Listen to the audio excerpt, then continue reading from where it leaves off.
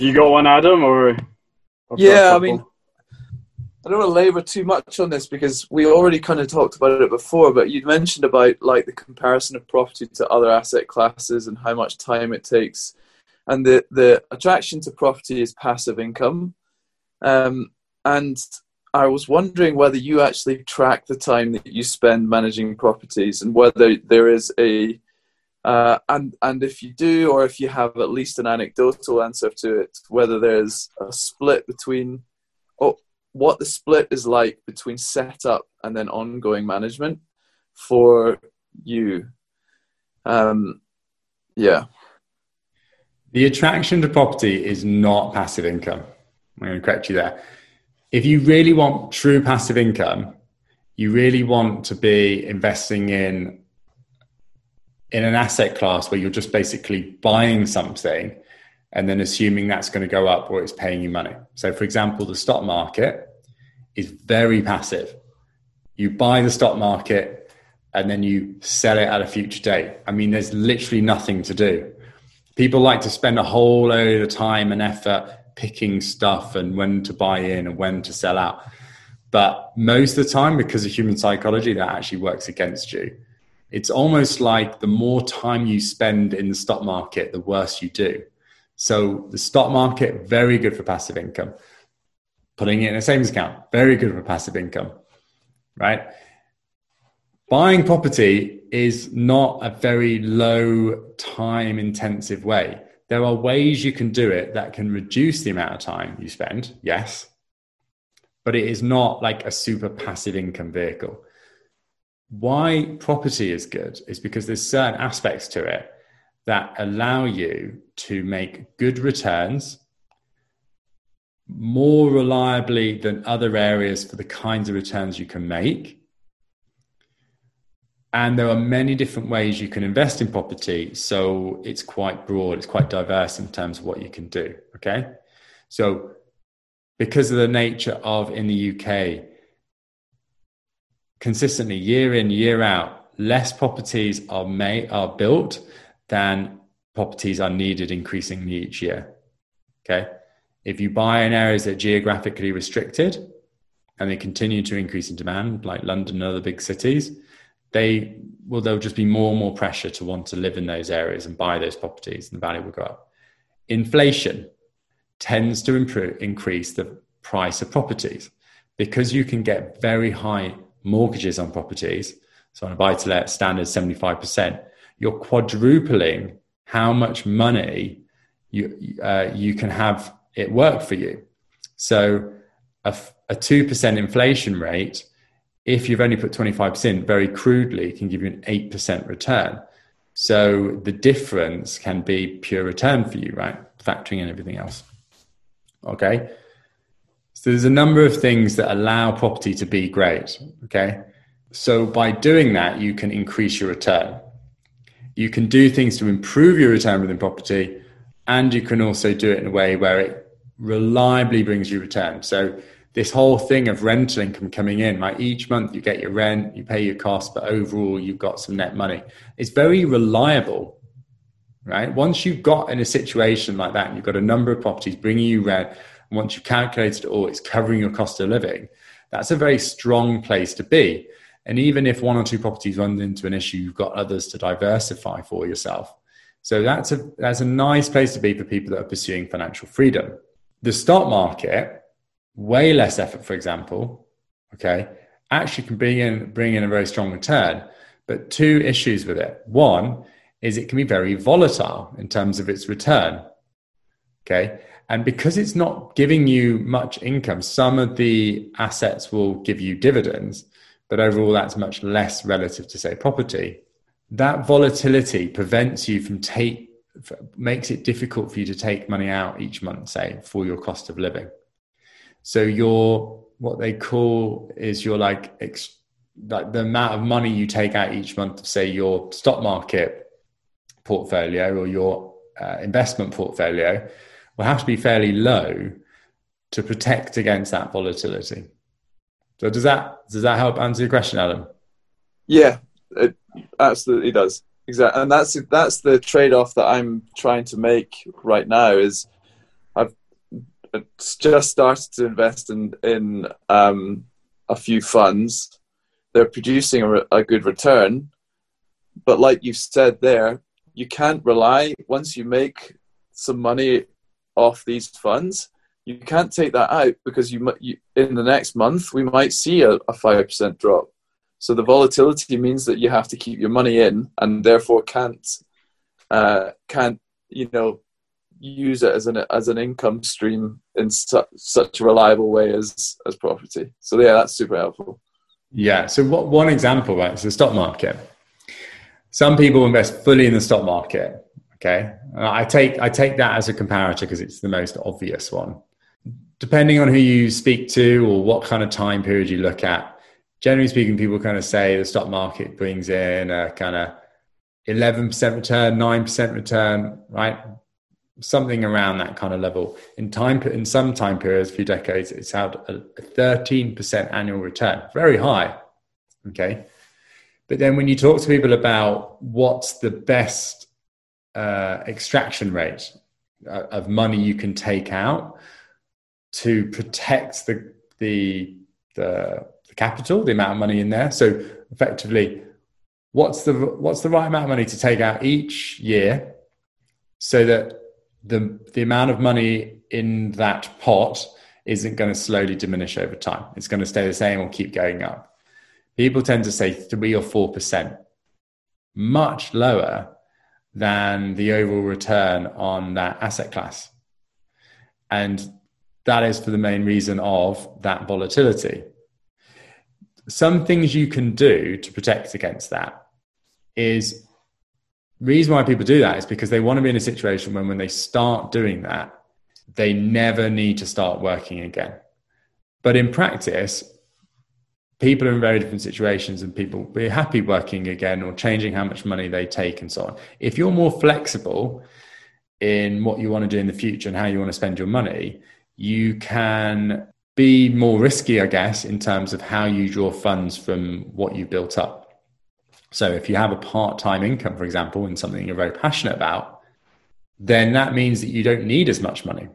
Or if you're willing to do that in the future, if things change, then that reduces what you need. And it goes back to, why do we want to do what we're doing? Okay. We have an image of what we want from our lives. Okay. And if we don't really dive into that and really think about it, what we tend to get stuck on is, how do we just make more money? Or how do we get more passive income? And that's not really what we want. We want a certain life, being able to do certain things, and that costs a certain amount of money, right? And there's two main ways you can be financially free. You can either build up enough money or have your situation in such a way that you're making money passively that covers your cost of living. Or you could be making money doing things that you would do anyway, even if you didn't need it, right? Or you can do a combination of both. Does that help? Yeah, 100%. That was awesome. Right. Cool. Good clarification. James, I've got a question, please. Something that's surprised me as I've got in to researching buy-to-lets is it seems like industry norm is just interest-only payments, right? Yeah. And that is, so as a relative newbie to this subject, I've gone in thinking, I'm going to borrow this big chunk of cash from a bank. I'm going to need to pay it down and pay it back. Interest rates are, low and have been low for ages. They're going to go up. It's just a matter of when. And therefore, this idea of just, especially now I'm at the earlier stage of what Roddy's just been talking about like potentially buying a number of properties through a limited company, and the idea of taking out multiple mortgages and only just paying the interest on this big bit of debt, to me, in my perception, is that seems like a risky thing. And I know that there's reasons why it's maybe not, and there's thought behind this, but could you explain, as a as a newbie, my perception of this is, well, why are we only just paying the interest down? Why are we not paying the principal? Can you just explain, about that and kind of the thoughts on that? So everyone has different approaches to get to where they want to get to. A lot of people are big fans in paying down mortgages because they like the safety of it. It tends to, in terms of investors, it tends to be the older investors because they've gone through periods of like very high inflation. They're very concerned by it and they like the psychology of it, right? Like it's paid down, it's done, I own it, like I'm protected. Okay. Also, the other cohort of people tend to be very pro like paying down mortgages are people who don't invest. Because if you don't invest, right, what tends to happen is for people who are fairly like financially sensible, they're in a situation where they're building up savings and they're looking around thinking, well, what do I do with this money? Well, they own their own property, for example. They might have like one buy-to-let property.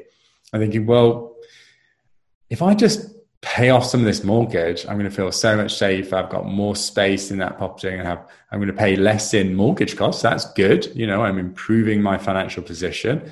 It's safer. It just feels good to do, right? Psychologically, and I can kind of connect it to a practical sense as well. If you're looking like purely crudely, like from an investment point of view, most people would say it's not a good thing to do. And the reason is because the cost of that debt is probably one of the cheapest ways you can get debt. And the reason is because property is very safe for a lender to lend against. When you take a loan or a credit card, for example, it's unsecured. So if you don't pay that money back, they have to, it's quite difficult for them to get that money off you. You effectively have to go bankrupt, call it in. They either just don't get it back or it's not worth the hassle. They're just assuming that you're going to pay it back because you've built up good credit rating and you don't want to damage it. With a property, if you don't pay it back, they will force you to sell that property. Now, they don't like to, and they'll only do it if they really have to. But if they genuinely feel that they've lent far below the value of the property, then if they sell it, they're going to get their money back. They're confident on it. And that's why interest rates are very low. With residential properties at the moment, it's like sub 2%, super low, right? Think about it, huge amounts of money. Where else are you going to get that kind of money at that kind of low interest rates? In the buy-to-let world, it might be like, say, 3%, 2.5%, 3%, depends how you're borrowing that money, if it's through a company and so on, different ways. But it's still very, very low compared to other means. So if you're in the world of investing and making money from money, then getting cheap debt is a very powerful tool. Because if you're getting debt at 2% interest rate, and then you're able to reliably obtain, say, 10% interest, return, then the difference between your cost of debt and the return you're getting from that money is what you're pocketing. Okay. Now, if you put yourself in a lot of debt, then what happens is you're reducing the range in which you're safe. Okay.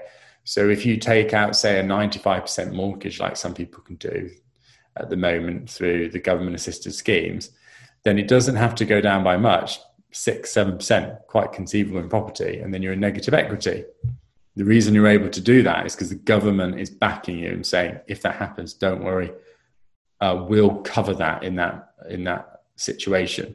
You can protect against that risk by increasing that range in which you're safe by paying down some of your debt, okay? Or you can do it in another way, which is how I do it. And the way I do it is I always look at, well, how do I maximize return overall? And how do I put that debt to good use? But then I go through those worst case scenarios, the risks and so on. And I think, well, what do I need to put in place so that if things happen, I'm okay? And one way I do that is through diversification. So if one area does badly, I've got other areas, so I can draw on those other areas or sell those other areas to deal with a particular area that's struggling. Okay, because you never really want to sell when something is down. It's like the worst thing you could possibly do, especially in property. Yeah, if you're going through a very difficult market, like in 2008 when the property market crashed, those that got screwed over were those that had to sell during that time. The people that didn't sell during that time were fine. They just went through it and then things went back up. Not every single person, but I would say most, if we're able to weather that storm, inevitably it picked back up and recovered. Okay. So it's about thinking about those risks and then protecting yourself against it. Now, you also want to protect against what I call kind of those black swan events. Nassim Nicholas Taleb is famous for kind of coining that term, but it's effectively the black swan, for those that don't know, is you always think, you assume that every swan is white, okay, because every swan you've seen is white. But then 15 years later of seeing 15,000 swans, all of a sudden a black swan is born. You're like, oh, a black swan is actually possible, but you don't know that until the black swan is born. And it's the same in life or investing. You always want to plan for worst case scenarios, but you also want to plan for things you don't know could happen. And the way to deal with that is to have reserves, have backups. So I always have a decent amount of money available so that if something happens, I can draw on that. Okay, if you don't have that, then you've got to play much safer. Okay. The people that get into trouble are those that can get a little bit obsessed with exactly what's coming in to cover it. So if you're just about to buy a property, you can just about buy a property, you've got no other savings and so on. Then if someone doesn't pay your rent 1 month, that can completely financially destroy you. Then you can't pay the mortgage. Then you're getting into a credit default, and then you're getting it. Then it's more difficult to get loans and credit cards and so on, and that can have like a kind of chain reaction. Okay, so a good way to protect against that is go through worst case scenarios. Think about how do I mitigate those. Have a general backup approach, an amount of money protected. Okay, like a float, like an emergency fund, so to speak. And as you build up and you're more complicated in what you're doing and you're taking bigger risks on, you need to build a bigger float. Okay. And you're much better overall doing that. And you're going to get a much better return doing that than just removing the risk itself effectively by removing the mortgage. But I will summarize by saying some people just will still do that and say, you know what, it's easier for me. Like it helps me sleep at night. If I just have my mortgage below a certain loan to value, I just don't worry. Or as long as I'm just paying down that mortgage, okay, it's not the best overall return, but it's playing to my psychology. And that's really important. Like the whole psychology around money is huge. It's probably the biggest thing. And if you can play to your psychology rather than resisting it, you're just going to have an easier life, an easier ride. And could you touch just briefly, James, on, because I think there's something around let's say 100K property, borrowing 75K, holding on to that 75K of debt over the 20-year period, that debt becoming actually sort of almost worth less and less. So like the longer by holding debt, like it actually diminishes over time. Can you just, because I haven't fully grasped it, but I've heard this talked about. Yeah. So debt devalues through inflation in the same way your money devalues. And this is one of the main reasons why the government loves inflation and always seeks to be in positive inflation, like 2 to 3%. They've taken out all this debt at the moment, okay? The amount of debt that's accumulated, say, in the UK government is huge. There's no way they can pay that off through taxes. Yeah. It's just impossible. They'll do a bit of that, I'm sure, but it will be more optical. In practice, the only way you can pay down that debt is by either inflating it away. So as the money devalues over time, money is worth less. So if you have £100,000 worth of debt right now, Greg, right? Okay. Well, let's fast forward 10 years from now. Well, in 10 years, let's say that £100,000 can buy you the equivalent of £50,000 worth of stuff 10 years ago. You follow? in practice, your £100,000 worth of debt is now worth £50,000. So if I understand that correctly, so inflation will actually increase the value of the house you've got, but it will also decrease the value of the debt. So actually, by holding the debt over a time period, you kind of have this double effect. Double effect. Is that right? Yeah, there's kind of like three main benefits to property, right? At least in the UK. One, inflation generally pushes up property prices. Okay, not always, but generally speaking, they push up property prices just because the devaluation of money, therefore you need more money to buy a property, okay? Like everything else. So over time, properties will just increase in their purchase price because of leverage. You're taking debt against it, right? So the money you've put in relative to the overall price is much higher. So therefore, there's a multiple on the inflation. You following that point? That's the one I talked about earlier, 2% goes to 8%. The second reason is that the debt on that property devalues over time. Okay? Because over time, the debt you have against that property is worth less. Okay? So like the payments against it, for example, is going to be worth less as well. Yeah? And then thirdly, because of the nature of the property market in the UK, people will debate this for hours and people on different camps. My personal view is that property prices go up more than inflation. And that's because generally speaking, for the last, God knows how many years, certainly for the last few decades, we have consistently built less properties than we need. So they are more in demand over time as we get on. And especially That's now, great. mathematically restricted. Thanks for explaining. Okay, next question. So I have one.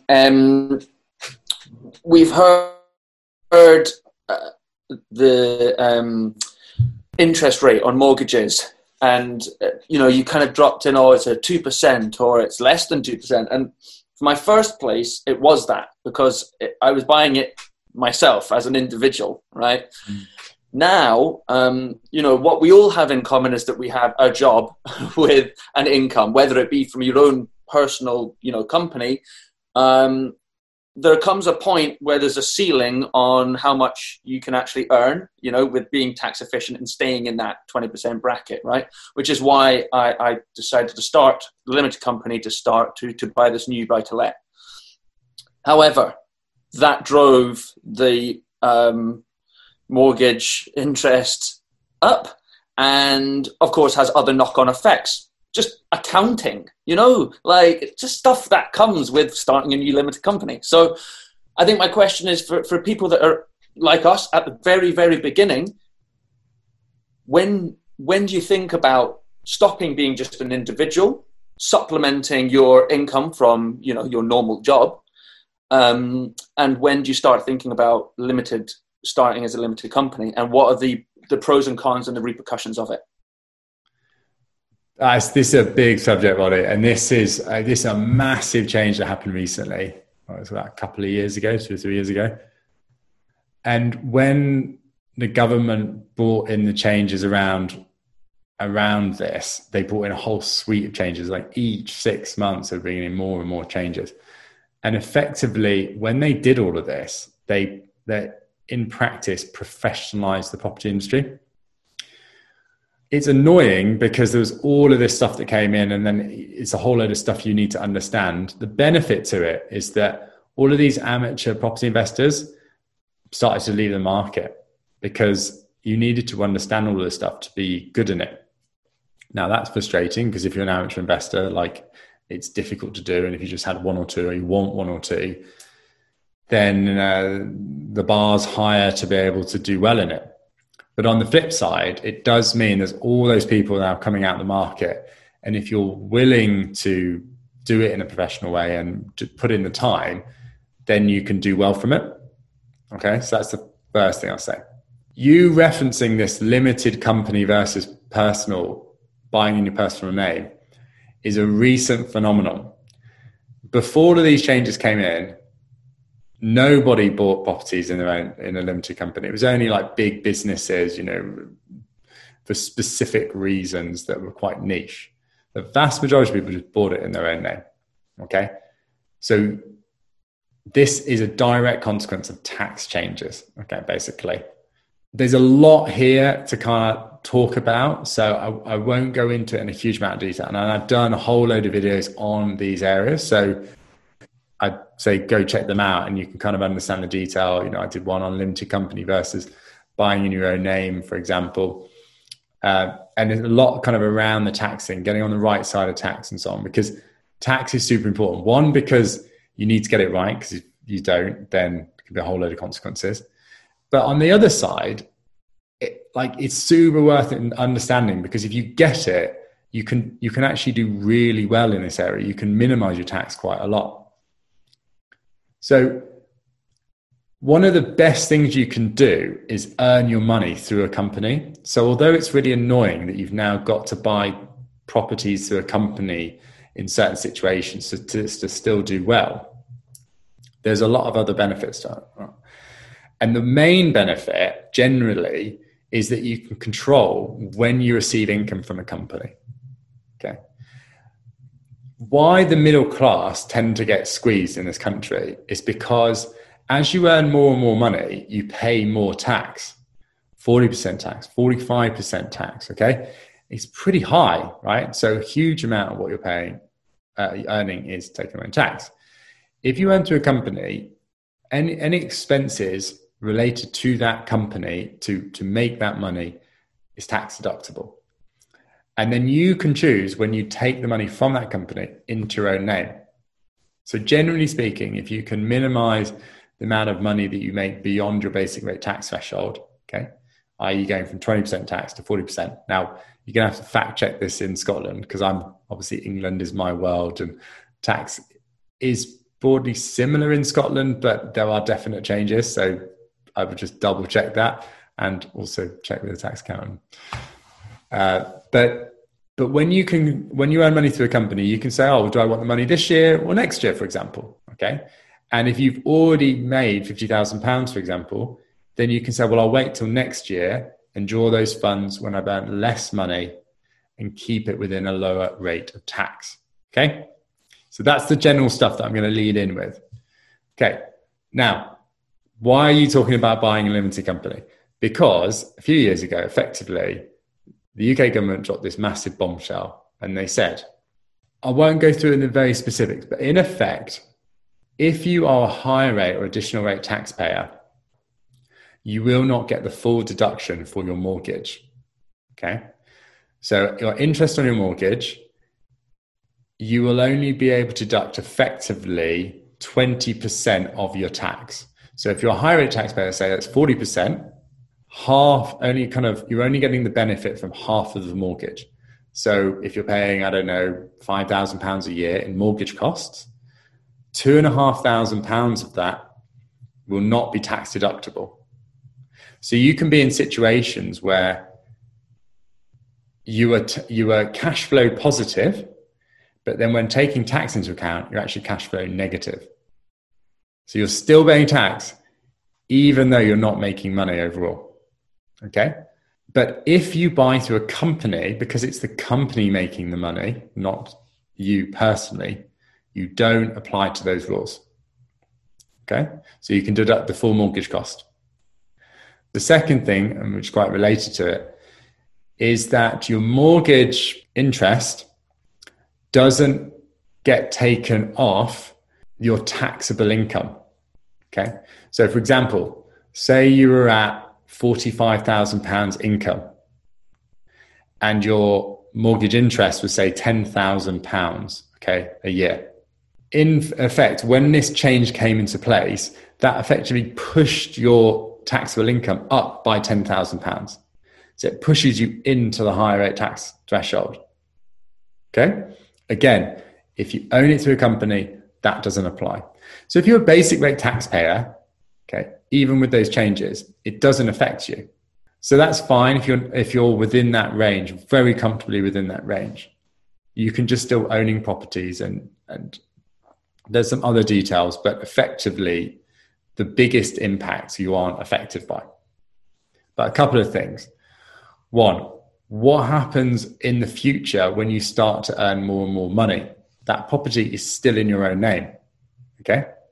So it's fine now, but let's say in 10 years' time and you're earning, say, £80,000, all of a sudden these tax changes come into effect, and you can't then just move it into a company. I mean, you can technically, but to move it into a company, you're effectively selling it to your company. And when you do that, you're paying all of the sale costs, so legal fees, broker fees, mortgage fees, capital gains fees, potentially a whole load of costs surrounding that, okay? And so you can do it, but it can be very costly. And for a lot of people, they often don't do it, okay? So generally speaking, for people who are doing this properly, okay, and earning more money than £50,000 a year or planning to in the future, for most people in this game, they tend to buy through a limited company. And there's a whole number of other benefits, which I kind of highlighted earlier. If you earn less than £50,000, then you can buy in your own name, but there's that risk in the future. Okay? So for example, I actually own properties in my own name. The reason why I'm able to do that is because all my money is made through companies. Okay, I have business ventures. I don't earn an income. And so by doing that, I'm able to adjust my income such that I'm a basic rate taxpayer. By doing that, I'm not hurt by those properties. But if I bought more properties, by doing that, I would be increasingly impacting myself by doing that. You follow? Yeah, 100%. Yeah. But it does mean that there is then a ceiling on how many properties you can buy as an individual. So you know, at some point, you're destined to either suck up the 40% or start buying properties through one of or starting a new limited company to do so. Correct. But yeah, no, that's okay, cool. That's reassuring. I'll most likely be watching that answer back. But yeah, good. Yeah, all I'll say on that area is it is super complicated. And, you know, it's calmed down more recently. There was a period of 2 or 3 years when every 6 months there was a whole load of tax laws that are coming in. And if they're still doing it, and it does make this area more complicated. And a lot of people ask me, oh, you know, James, should I go into property? You know, is it a good idea? I say it depends. You know, if you're wanting to buy multiple properties and really properly do it, it's worth it because there's economies of scale there. You're going to have to learn all those rules, but it's going to apply to all of those properties. If you're just buying 1 or 2 and that's it, it probably doesn't make sense because you've got to follow all this stuff and understand it and take out a company and have an accountant and understand all the tax rules and mess about with dividends and all of this stuff, right? Like, and if you super enjoy it and love it, then great. Okay, guys. So I think we're coming to the time, so I don't want to take up, draw this out and too much longer. So we've got time for one more question and then we'll do a bit of a wrap up. How's that sound? Good. Sounds good. Right. Brilliant. I've got one on HMOs. So first of all, just like a bit of a rundown of what exactly an HMO is. You said earlier on it's about treating each room as an individual kind of block within your flat. And, you know, during my research of HMOs, it's really tricky to find all the information in one place. And I'm wondering, you know, like you'll watch a video and then you'll hear something else that's completely contradicting it. And then you'll, even on the .gov website is a wee bit like, I don't know, it's a bit sketchy. How do you find out about the ins and outs of current up-to-date law?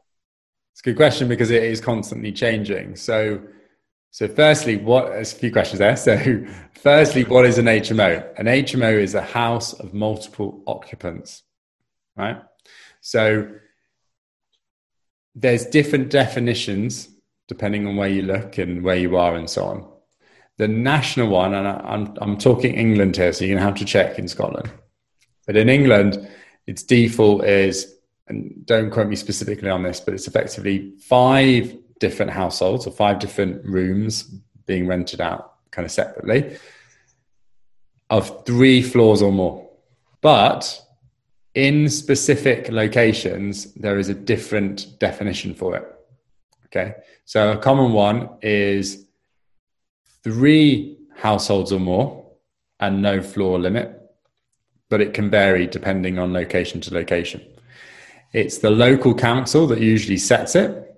With HMOs, there's specific additional rules and regulations that you need to follow.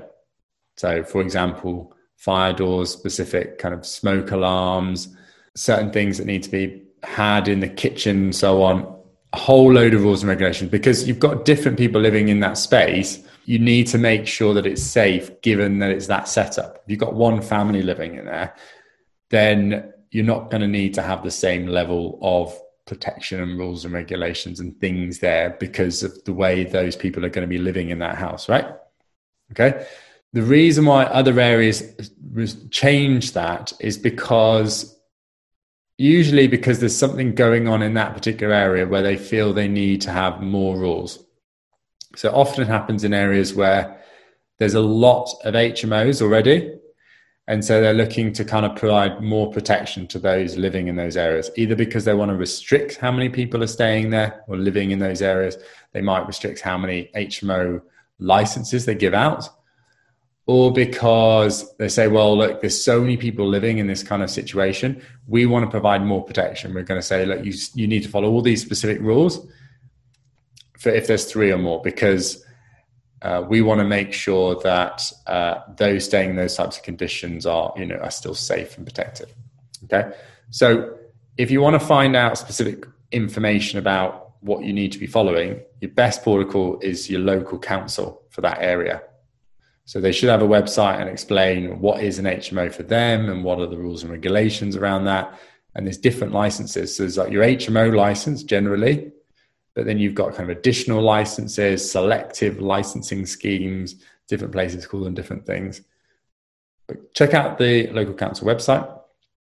If in doubt, but probably best either way, to just call that specific department and say, look, this is what I'm doing. What rules and regulations do I need to follow? I'm thinking about doing this. What should I do? Okay.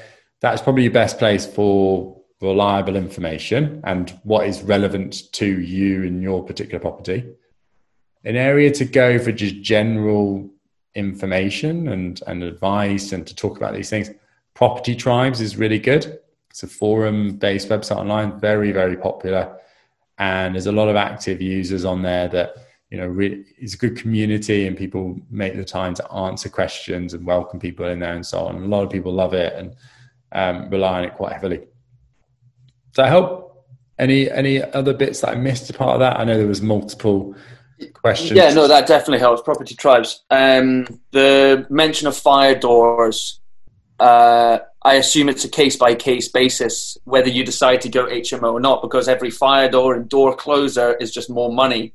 And applying for an HMO probably costs money, right? So I assume it's a case-by-case running the figures if it's even worthwhile applying for an HMO in the first place. Exactly. So if I'm thinking about doing an HMO in a particular area, I'm going to find out what are the specific rules in that particular location. Okay. So for the property I'm buying, how many rooms are there? What would how many rooms would I look to rent out and so on? And in what circumstance? Okay. If I do it like that, what licenses do I need to apply for to be able to do that? How much is it to apply for those licenses? Is it guaranteed?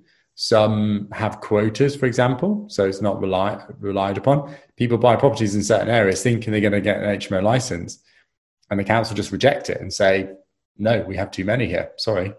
And then their whole investment proposition fails at the first hurdle. So you then think, okay, well, there's going to be costs to apply for the license, to maintain the license. The license will only last so many years. There'll be a whole load of costs to make it HMO compliant. It will take time to do it. So you've got to think about what the costs in that first year are in terms of getting the right people in. So student lets, for example, are only going to work certain times of the year. And then you're thinking, okay, well, once I do it, what's my expected return? Or how many rooms? What's the kind of rent I'm going to be expecting? All of that good stuff. So taking a property and making it an HMO from the beginning takes a lot of work, and you've got to go through all of the things to make sure it works in terms of whether you can do it and the financials make sense. Often people buy properties that are already got an HMO license and already being operated in that respect. Much easier to do because the license is in play, or you know it can get a license. The property is already set up following the rules and regulations already, and so on. So it's just about continuing that process going forward. Does that help? Yeah. Cool. Thank you. Okay, brilliant. Well, guys, look, thanks so much for some very probing and difficult questions at times. Hopefully, for those that have watched, this has been helpful. As you can see, all three of the guys on this call are in different stages in their journey, looking at different types of approaches for investing in property. And hopefully these questions have answered some of your concerns and giving you inspiration for your own journey into property. That's all for me, guys. Any last points before we finish off? No? All good. Thank you, James. Yeah, just to say thanks, mate. That was really helpful. Thank you. Cool, guys. Well, that's it for this week. Stay tuned for following weeks for future content. Speak soon.